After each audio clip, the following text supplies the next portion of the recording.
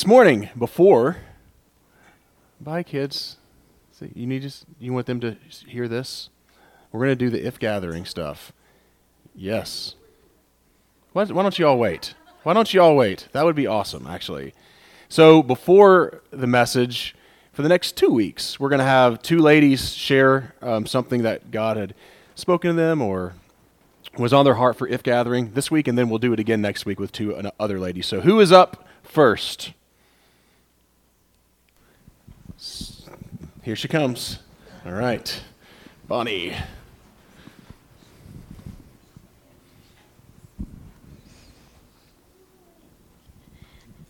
I think it's interesting that we're going to be doing it 2 weeks because for the if gathering, there were so many different speakers. I don't know exactly how many there were. And everybody came from a different perspective. Everybody came to this gathering here from a different perspective. Everybody had their own thoughts, what they were going through, everything like that. And it's just kind of like God when he speaks through his word, because it could be the same exact word, but it'll all hit us different ways.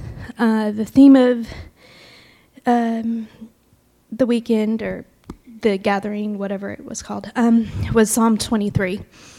And it's one that we all know. We've all said it many times. We all have it memorized. We've read it multiple times. And yet it hit, I'm pretty certain, every one of us that were there, it hit us a different way this time.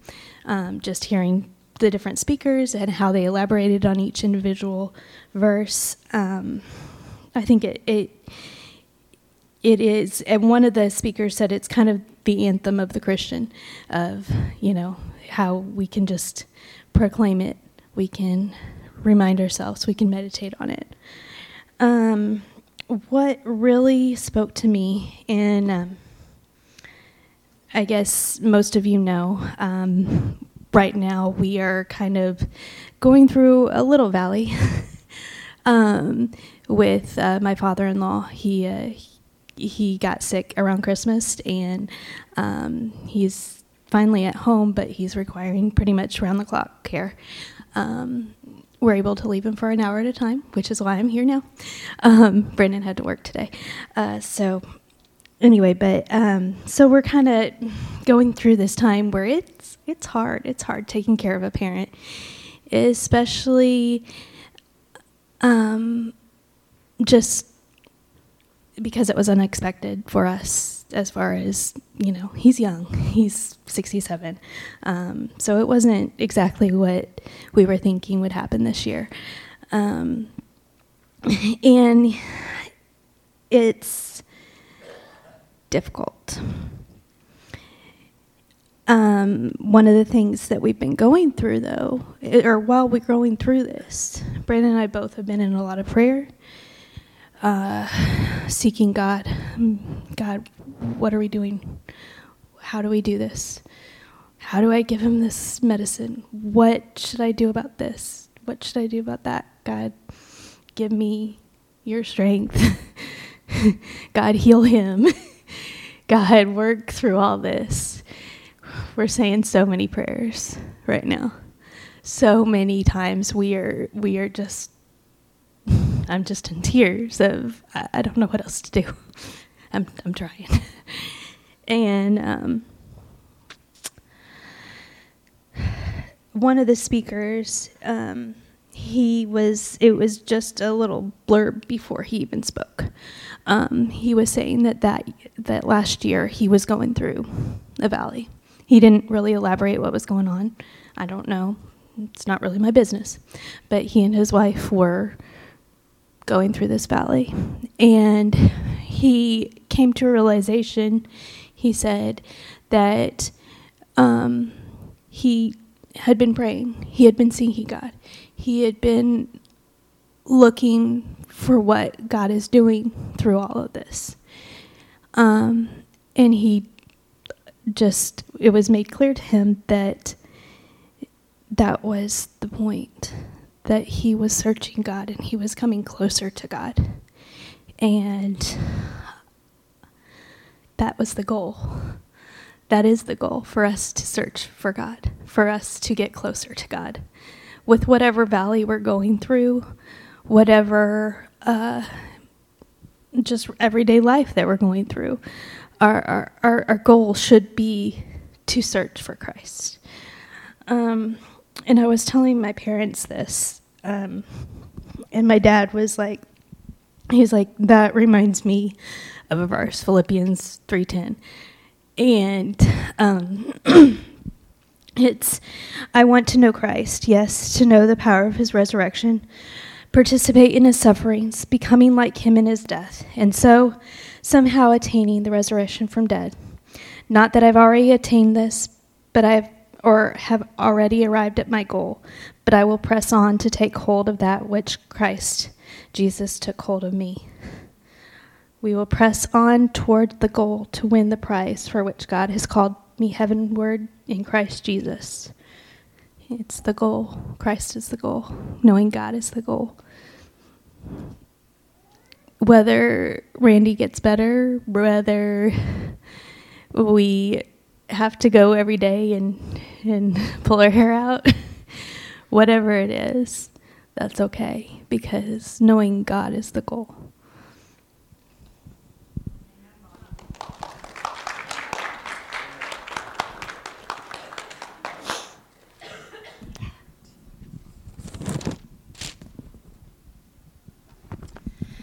The Lord is my shepherd. John 10:11 says that Jesus is the shepherd. And in John 10:3 it says, and his sheep are going to know his voice. The biggest takeaway that I had was when a shepherd is shepherding his flock and someone else walks into the pen, the sheep are not going to respond to that other person. They only respond to the shepherd, because the shepherd's the one that knows the sheep. The shepherd's the one that provides that safety. The shepherd is the one that protects the flock. Jesus is our shepherd. He's the one that paves the way, that guides our pathway. He's the light unto our feet, or the lamp unto our feet. He's the one that leads us beside still waters, because in him there's peace. He's the one that makes us righteous, because he's the one that took on all of the sin that we have. He bore the pain, he bore the death, so that we don't have to pay that. Because he is our shepherd, and he is our guide.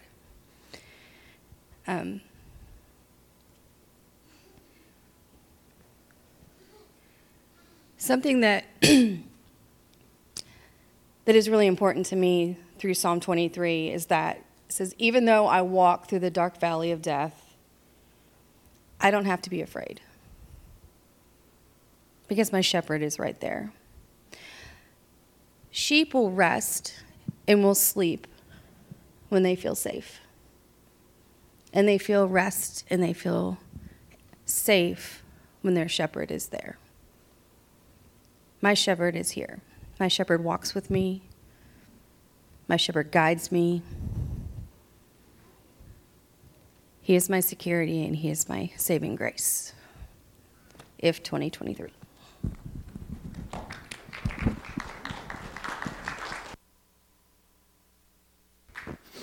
Wow, that was awesome. Thank you, Jen, and thank you, Bonnie, for sharing. All right, kids.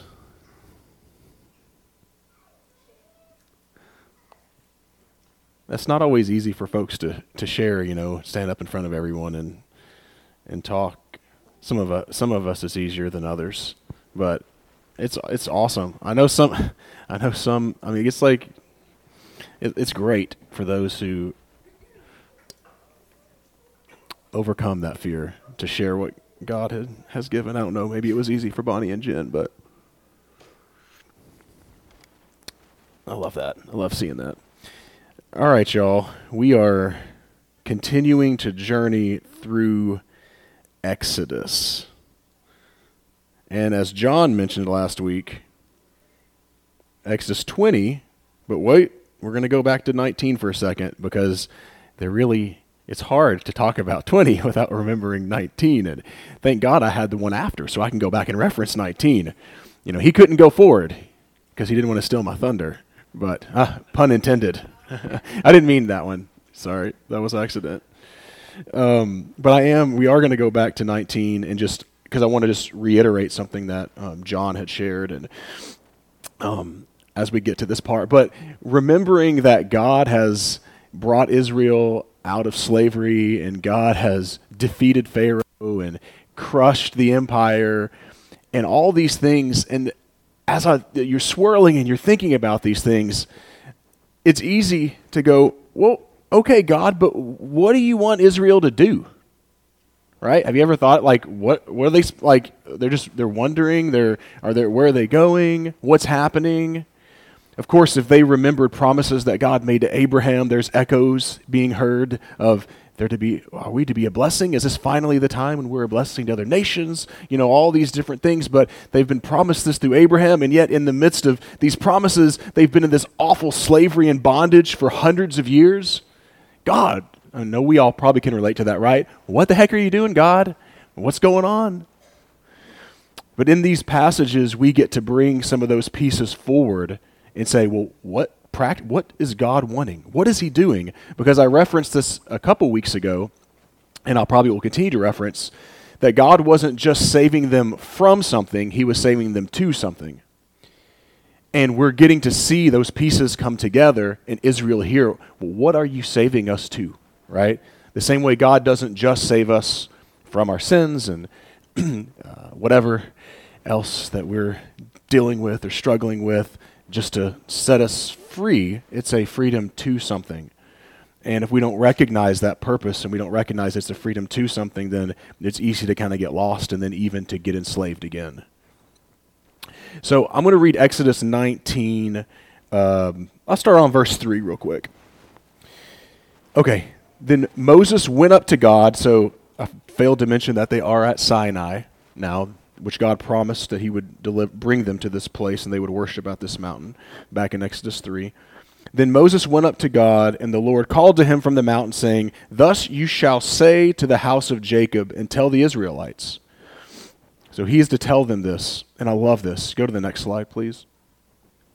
"You have seen what I did to the Egyptians, how I bore you on eagle's wings and brought you to myself." It's when I read this and I sense the tenderness of what God is doing, it is hard for me to not choke up just a little bit. This is a Middle Eastern eagle. It's not America. It's not a bald eagle, but this is what would have been, flying around those times. But they've gone through this struggle, man. I can just sense being beat down in slavery and all these things that they've had to go through for such a long time. I actually kind of understand why they may struggle putting trust in God. Wouldn't it be easy?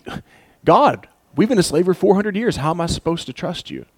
Have you ever had trust issues or known someone have trust issues? It often takes a very long time to work out of that, even though the most simple thing to do is just trust God, right? But it's a lot harder than that because you struggled with it for years and years. These people were born into trust issues probably with God, and why are we in this slavery? All these things are happening over and over. But God is telling them in this, again, this almost tender moment, I feel like, where he says, listen, you've seen what I did to the Egyptians. So first and foremost, God's not on an ego trip, but he needs them to understand it was him that brought them out. It wasn't something clever that they crafted of themselves. It wasn't by happen chance. It wasn't the random act that, listen, you guys, you have to know Israel, and we'll see this as we get into the Ten Commandments and stuff, that it was me who did this. How I bore you on eagle's wings. He brings them out of Egypt on this, and then that line that just chokes me up that says, I brought you to myself. What does that tell you about God? God was bringing the Israelites. He said, listen, I brought you out of Egypt for a purpose. And here, part of that purpose is I want you. Like, God wants the Israelites. He's not this faraway God that doesn't care and is angry at Israel. And here God is saying, no, listen, I have brought you out of Egypt to bring you to me. And I love how I think about that, and I recognize that though God says this to Israel, hey, as Gentiles, aren't we grafted into, this is our heritage. That God said, a called out people that I actually want to bring you to myself.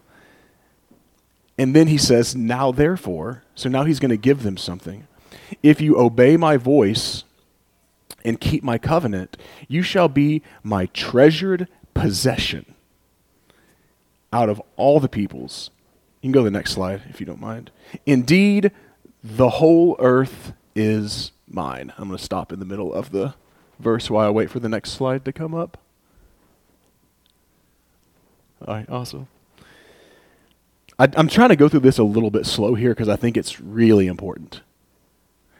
That God is telling them that out of this like whole earth, like that he created and like carved those mountains that you see there and like formed the continents, and like he made this out of nothing. It's my mind doesn't have any idea how to really fathom that.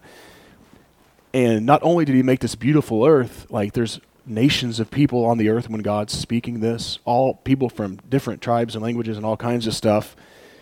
And there's this kind of, this group of slaves in the Middle East that God says, I brought you out of slavery. I bore you on eagle's wings.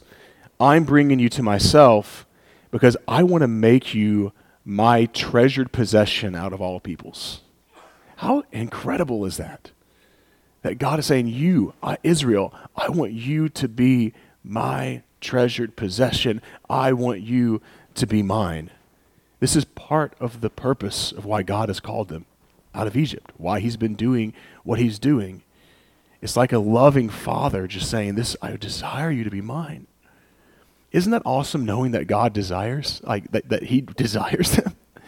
Like he's not just sitting on a throne demanding that you bring me offerings and this, that, and like he's saying, I actually care for you and I desire you. The whole earth is mine, and yet I've picked you and I've chosen you.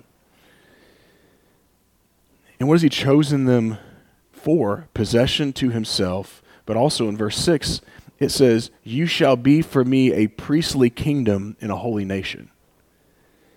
So he's saving them, he's bringing them freedom to become a nation of priests to God. Isn't that incredible? That he's saying, I desire you to be set apart, Israel, to myself, and you be a nation of ministers to me. And if we think, oh, well, that's the Old Testament. Number one, I hate whenever we say stuff like that. But this is not just a thought that was, during Moses' time. We sang Revelation song this morning, and I wasn't going to, but I think I'm going to read it now since we sang that song. But you can go all the way to Revelation. You can read Revelation 1. I'm going to read Revelation 5 because it's one of my favorite scenes in Revelation, just to help us to understand that this heart that God had thousands of years ago for this people didn't change. And it's a heart God has for us. In Revelation 5, there's this incredible scene that's broken out.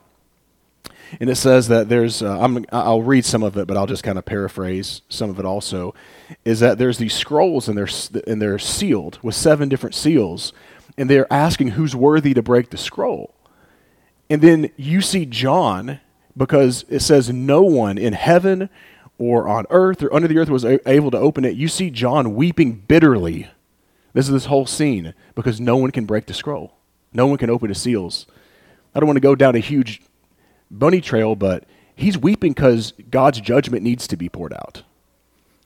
He's weeping going, it needs to. And so maybe we, again, no big bunny trail, but maybe we need to rethink and understand judgment from God's perspective. It might change. He is weeping because of that. But then one of the elders says, don't weep. The Lion of the tribe of Judah is coming.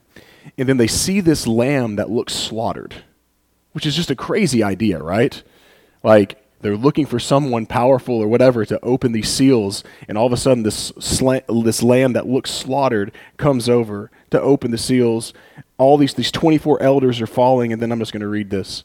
They say on verse 9, they sang a new song. Heaven breaks out in a song as this lamb grabs a scroll because he is worthy to open the seals. It says, you are worthy to take the scroll and to open its seals, for you were slaughtered, and by your blood you ransomed people for God from every tribe and language and people and nation. So this is what Jesus, our Lamb, has done. But then it was for a purpose. They weren't just ransomed to be ransomed. They were ransomed because in verse 10 it says, you have made them to be a kingdom and priests to God, and they will reign on the earth. I bring this up because what God spoke to the people of Israel thousands of years ago, he still speaks today. That Jesus was slain, and he was slaughtered, and he ransomed us, the people of God, who've chosen to follow this king who was a lamb, who was slain, who was a lion. Amazing. Because he desires to make us a kingdom of priests to God. For us to reign on the earth as kingdom of priests to God. Isn't that awesome? I wish I could dive a little deeper. There's so much more to that because I want to get into chapter 20. But I would ask you to ask the question this week, what does it look like for us, not just me, but for us as a people, to be a people who are priests unto God, who are reigning on earth as ministers unto the Lord, because that's what God desired Israel to do. Let's turn over to Exodus 20 with that in the background. Because I think that when we read the Ten Commandments, like I've seen people with the Ten Commandments in their front yard, and you see them in the courthouses, and it's almost like John 3:16, right? You've heard it so many times it almost becomes numb. You almost become numb to it. You shouldn't. I think the Ten Commandments, these commandments that God's going to give the people of Israel, can be read very kind of coldly, right? Don't do this, don't do that, blah, blah, blah.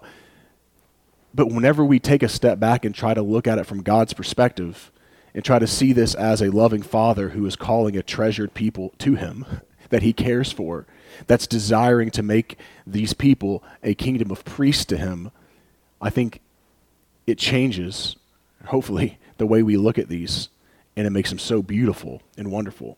But before I read the 10 commandments that he gives, I'm actually going to skip to verse 18 so we can see this kind of scene that's playing out before us as we read those commandments. If you go to the next slide.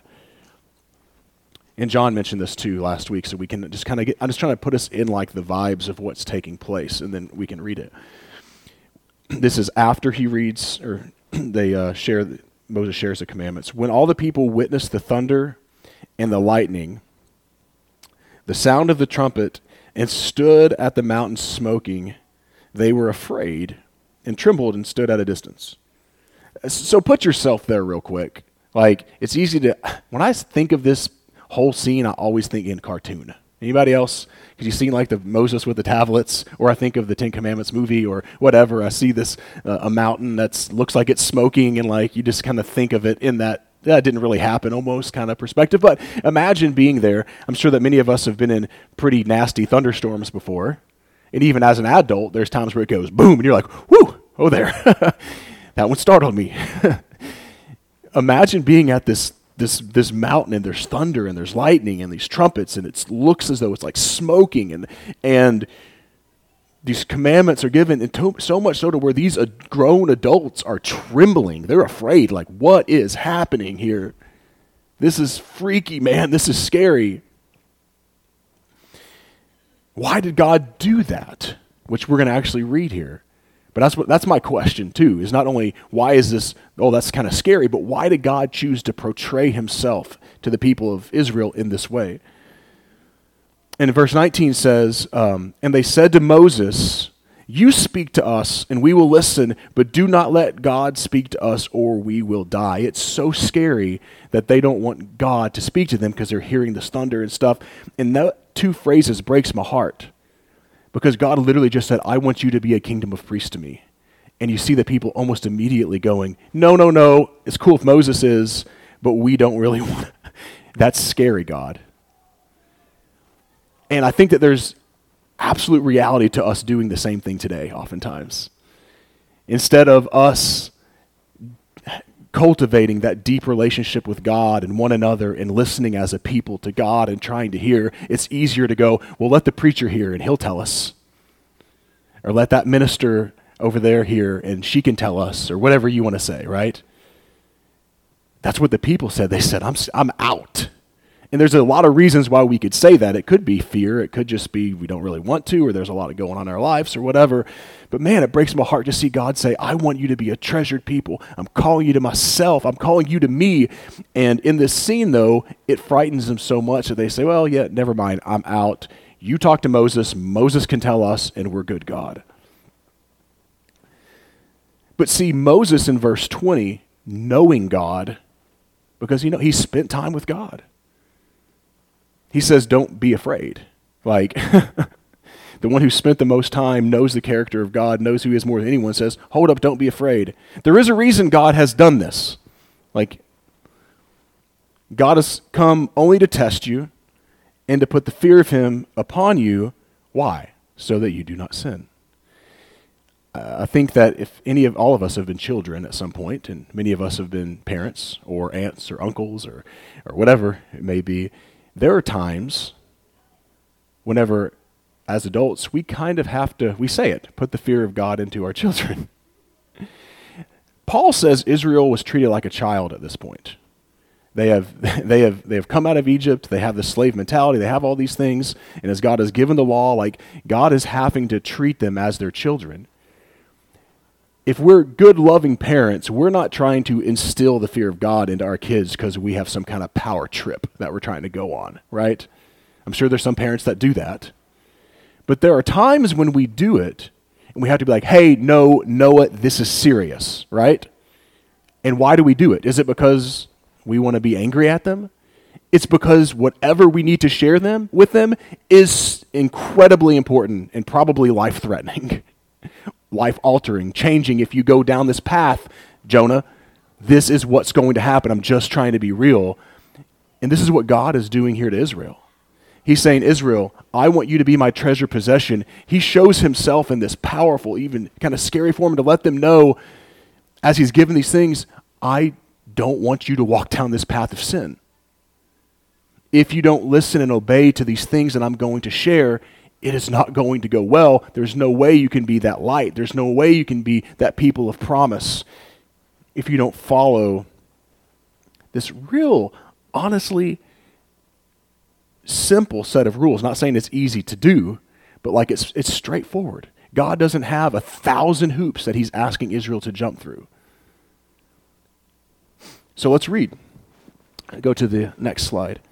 And let's try to read these as afresh as we can. Like I'm going to ask that, Lord, Father, help us to hear these words that you gave the Israelites and understand, Father, your heart behind them so that we can be mature in learning and walking in obedience, but having that heart knitted with yours. Yes. So when you go back to chapter 20, he opens up, and these are these things. He said that he is in covenant with Israel and asks them to obey him and keep his covenant. This is what he's calling. In order to be a kingdom of priests to God, here's a good starting place, Israel. And he says, I'll just say, start in verse 2, I am the Lord your God who brought you out of Egypt, out of the house of slavery. So just stop there for a second. He's going to continue to reiterate, again, no ego trip here. They just need to know it was him. It's like us. Like we have to recognize the reason that we have any hope at all for future and for resurrection is because of Jesus. Like that is the foundation of our faith. Is it wasn't anything that we did besides just responding to what he has done. That's all Israel has done, has responded to the work that God has done, and it reveals that God is a God of rescue. And he's reminding them to say, listen, I am the God. There's all these gods of Egypt, y'all. There's all these different tribes and people all around that serve different gods. And honestly, some of those gods are probably pretty attractive to them. Same as it is these days with us. and he says, I'm the one who brought you out. This is foundational. You can't have other gods before me. Like, in order to do any of these other steps, in order to have your house planted on a firm foundation, this is mission critical. You cannot go after the other gods. And it's, we can look back at them and think of the gods of Egypt and all these things, and we've done this. I'm going to say, let's do it one more time. What are some of the gods of our day? Just shout it out. Self, absolutely. Power, money. Someone say something else? Convenience. Status. Nationalism. Uh-oh. Greg's always family. Yeah. Ooh, the McKenzies, they're going for the heart. Yeah. I mean, Jesus himself brings up you can't serve God and money, right? Like, he equates this idea of these things. Like, this isn't just made up. I'm not just doing preacher talk. These are the gods of our day. Power and all these different things. And if we're chasing after, if we're running after or being controlled by any of these things, we cannot be controlled by God. It's our choice. And I think it's hard in these days because it's quite deceptive, right? Like, we don't have Osiris and listen, I'm going to bow down to that god. Like, there's these gods that are hovering around calling to us, and sometimes we're knee deep in worshiping them before we even recognize what's actually happening. No one usually goes, I'm going to have the god of money that I'm going to follow today. I'm going to have the god of nationalism or even family. That can be a challenge. But we have to, and I ask, these are so simple, but I have to ask myself those questions. Do I have gods before God? Like, what do I spend my time and my money and what is my mind constantly going towards? Are there things that are controlling? And the crazy thing is there's things that are good in life that if they get twisted, they become gods to us. And that's why it's not so simple. Because his very next thing is, verse 4, he says, you shall not make for yourself an idol, whether in the form of anything that is in heaven above, that is on the earth beneath, that is in the water under the earth. You shall not bow down to them or worship them. And it continues along that line of putting other things before God and idols before God, and we can talk about that. What are things that we idolize, right? We would say that. Is it sports, right? I struggled with that for a long time. I had to repent of that. I mean, we have a show called American Idol, and I'm not against American Idol, right? I've seen it. I'm not like Grumpy John. There's nothing wrong with watching it. But the point is they want you to idolize this person and buy their merch and buy their CDs and watch all the shows. I think that is one of the most deceptive is idolizing people. Is putting people in the place of where God should be on his throne. It is deceptive because we can have great preachers or theologians that become idols to us. Instead of us diving in and listening to God, we constantly have to go to that person because we just have to know what they say, speak to him or her so that they can give me the line, God. It can be a sports star. It can be all kinds of things. And the crazy thing is again, it's harder, and I feel like it's hard in this day because it's so twisted because I have great theologians that I love to read and I really want to hear their opinion. And that's a healthy thing. But if it becomes twisted because I begin to idolize them, then what am I doing? And so again, asking ourselves God is not saying these things to be mean. He's just saying, listen, if you are going to be this treasured possession in this holy nation, like these are foundational pieces that we have to guard our hearts. God has to be the foundation. There's no if, ors, way, shape, or whatever about it. It throws everything out of alignment when that doesn't happen. And oftentimes, if we look at our lives and we think about sin that's crept in and that we're struggling with, it can oftentimes begin with idolatry. And we don't realize it's happening. He says in verse 7, you shall not make wrongful use of the name of the Lord your God, for the Lord will not acquit anyone who misuses his name. So at first, he's talking about things that are like direct between God and man, right?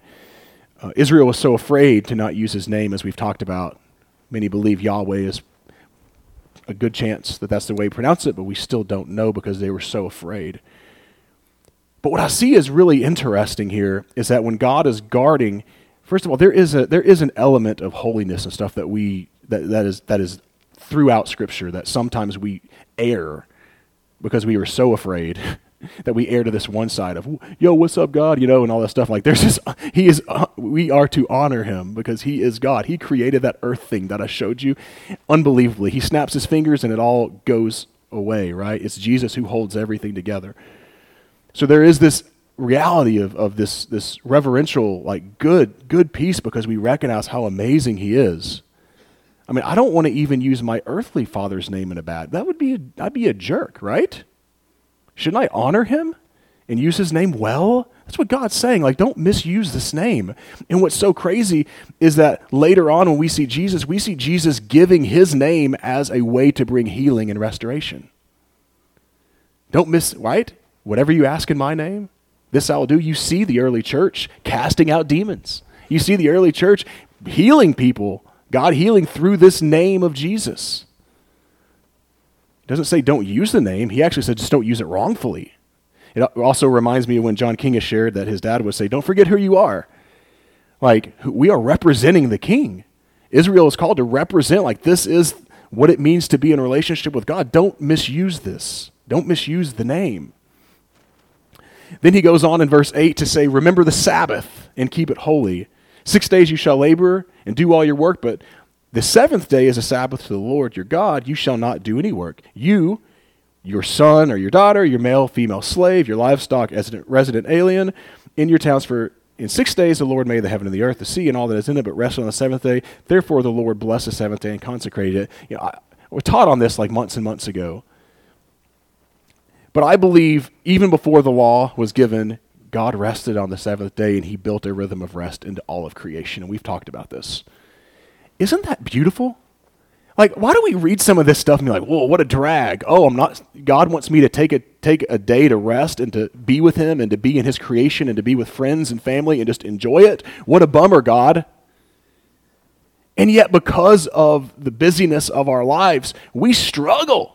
And God knew we would, is why he said these things. He knew Israel would struggle to chill and rest. But I think that's a beautiful reflection of God's heart. In these 10 things he says, one thing, I want you to rest. You need to rest. And you need to enjoy as God. He sat down and enjoyed the creation. That was, again, Adam and Eve's first day. After they were created, the first day was rest, enjoyment, what's been created. And we got to check our hearts on this, y'all. And God, like, I've been real busy lately. And this has been something that I continue to go, like, even this weekend, I'm resting. Like, I've got to. I want to. It's good. It's beautiful. Thank you, God, that you've told us to rest. He's not a slave driver. He's not saying, go, go, go, go, do. He gives us an opportunity to be a part of that. I love it. So take that idea of rest, y'all, and take it as a gift, because that's what the scripture says. It was a gift instead of a. Then verse 12 says, honor your father and mother so that the days may be long in the land that the Lord your God is giving you. We oftentimes read this only as like a me to me thing. He's talking to a nation and people that are going into a land of promise, and he's telling them as a nation that if you honor your fathers and mothers, you're going to live long in that land. Like, if you have a culture of honor, because it's so easy, y'all, it's so easy for the younger generation to think they got it. We all have been challenged by, I don't know, maybe you all have just been perfect. But ever since you become a teenager and you think you know more than mom and dad, that doesn't ever quite leave you unless you are careful. Because when you become older, you're like, well, I know how to run this business better than this, he's getting old. He knows it's the old ways. I know how to do church better, They're doing it the old school way, but we know. And there's some good in that, in understanding the youth and the vigor and that things are changing. But there's a culture that God wanted Israel to have of honor. And taking care of and saying, look, these are the men and women who got us here. Like, we need to listen. We need to have wisdom and hear from those who are older than us. We need to receive that wisdom. We don't need to reject it. We don't need to think we know more. We need to bring honor to that. And I think that's just such a beautiful the beautiful thing that God calls us as the people of God into. And so we ask ourselves, not only I can ask myself individually about my individual father and mother, sure, of course I need to honor them. But more broadly, like, how are we honoring those in front of us? How are we honoring those who are the fathers and the mothers of our community? And how vitally important that piece is. Isn't that crazy how important that is to God? Like, I mean, honor, it's so important that he's hinging how long you're going to live in the land on this. Like, this is an important piece. Because, just honor. No, I mean, it's vitally important. Out of 10 things God initially gave them, this was one of those things. Honor. So he's gone from our relationship more directly with God in the honoring father and mothers to our relationships with one another. But then he spouts off a few things, or it's kind of short. He says, you shall not murder, you shall not commit adultery, you shall not steal, you shall not bear false witness. The relationships that we have with one another matter to God. That's what this is showing. I can't just treat anyone however I want to treat them and just be like, well, me and God, we're cool. I've got God, but I can treat you like garbage. Because we know that even though God says, you shall not murder, that Jesus expounds on that, and as a mature son or daughter with the Spirit of God, that we're not supposed to be angry. And what hit me when I meditated on this week was saying, what's the antidote to that? Or I don't know, reconciliation. Like, it's easy. I know some people that love God and are wonderful people that harness bitter resentment and anger towards one another and refuse to reconcile. God says, listen, Jesus says, if you're angry, you're committing murder. There's no place for that. And I know it's hard. I'm not acting. You think it's easy to sit down with someone and be like, our relationship needs to reconcile because we're broken. And honestly, I'm bitter or I'm resentful or I'm angry at you. That is a difficult conversation to have. Like, but these are necessary conversations because we cannot be that light, the people of God, if we're going around broken, fighting, angry at each other, bitter towards one another. You shall not commit adultery. Man, adultery is a family and community breaker. It affects so many people if you've ever been a part of that or known. It not only affects the husband or the wife, the spouse of the person, it affects the children, whether they're grown or they're little babes. It affects the family around them. It affects the community that they're in. And I know, God doesn't say these things because they probably won't happen. No, he says these because these are real temptations for humanity. Like, that man or that woman is looking great. But also on top of that, my spouse is very adventurous, but they're more chill. I kind of like that. Or my spouse is very chill, but they're really adventurous. I've wondered what that's like, right? Like, that's usually what happens. It's oftentimes kind of the opposite. And it doesn't happen overnight, but recognizing that the way that we treat sexuality and our marriages and stuff is vitally important to God. Same as we honor, as we have relationships with not being angry and bitter and resentful, like, this is a big deal. You shall not steal. This is broken. The nation of Israel, they're going to be broken if we begin to take things from others that aren't our owed. You shall not bear false witness against your neighbor. This crumbles the entire justice system, and God is a just God. If there are people going around bearing false witness, that breaks the whole thing down. Moses can't sit and help judge Israel if there's people in Israel lying about other people, talking about them in a false way, or it shows me that God has a heart for justice, and we have to be truthful and we have to be honest with one another.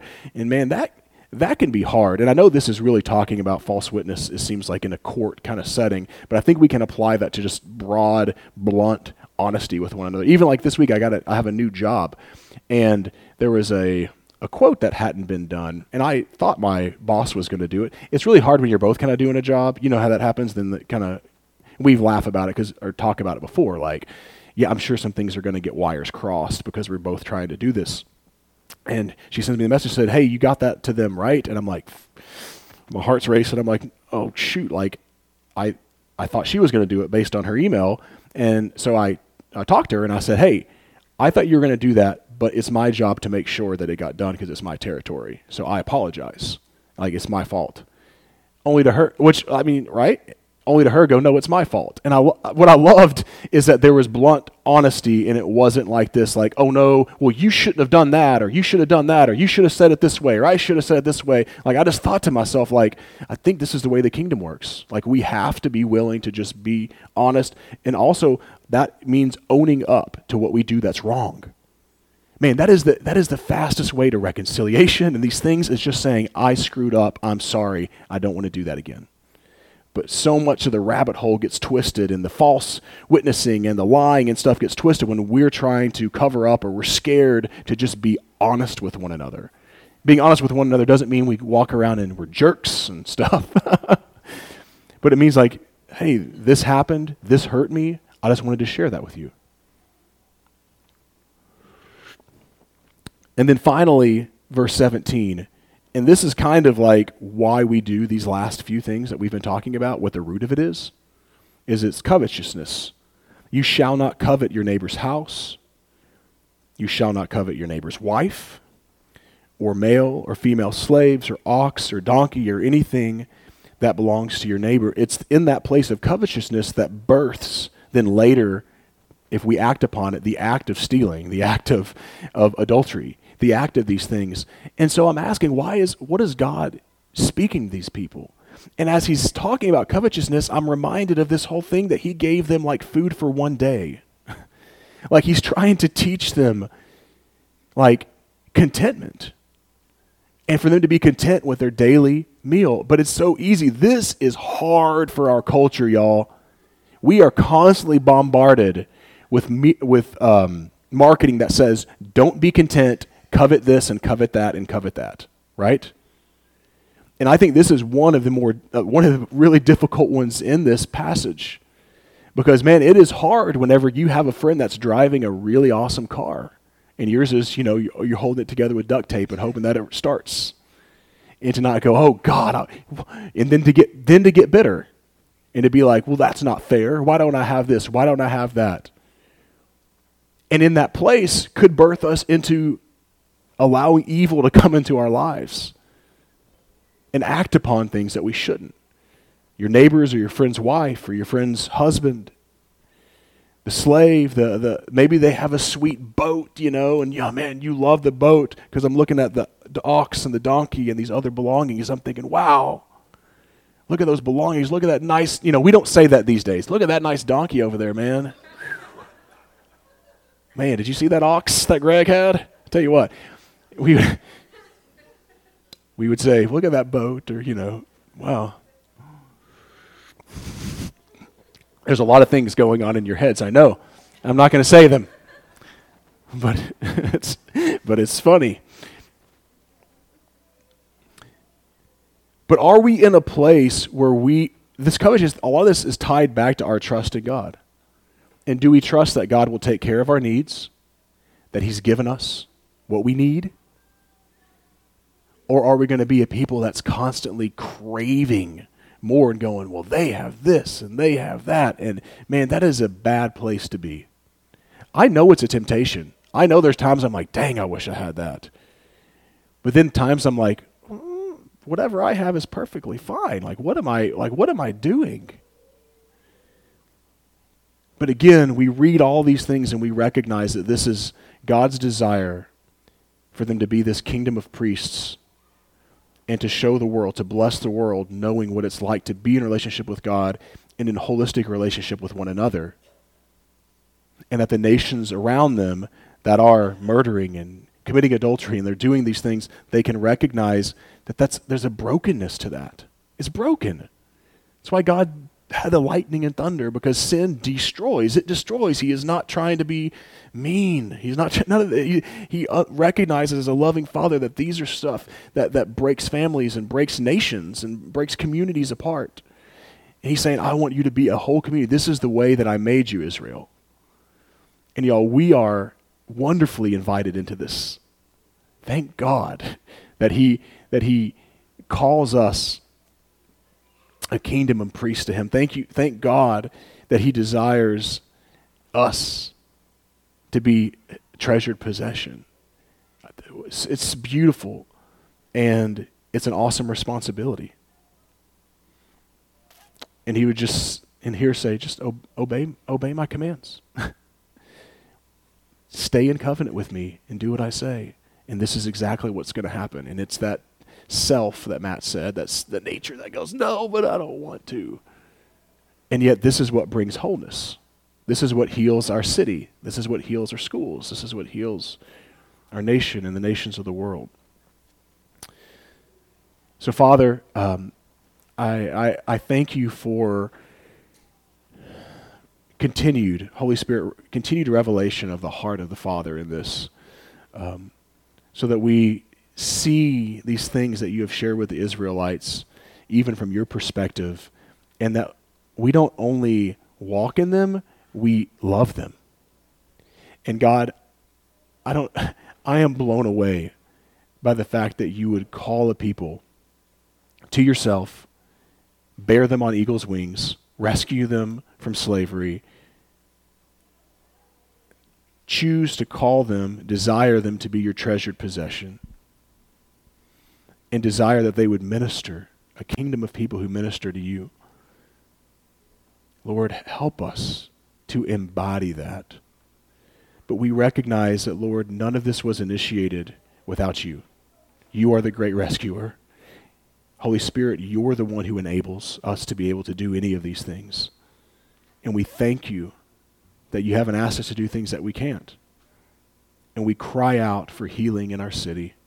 We cry out for healing in our businesses, healing in our schools, healing at all of our places of employment, and that we would be ministers of that healing.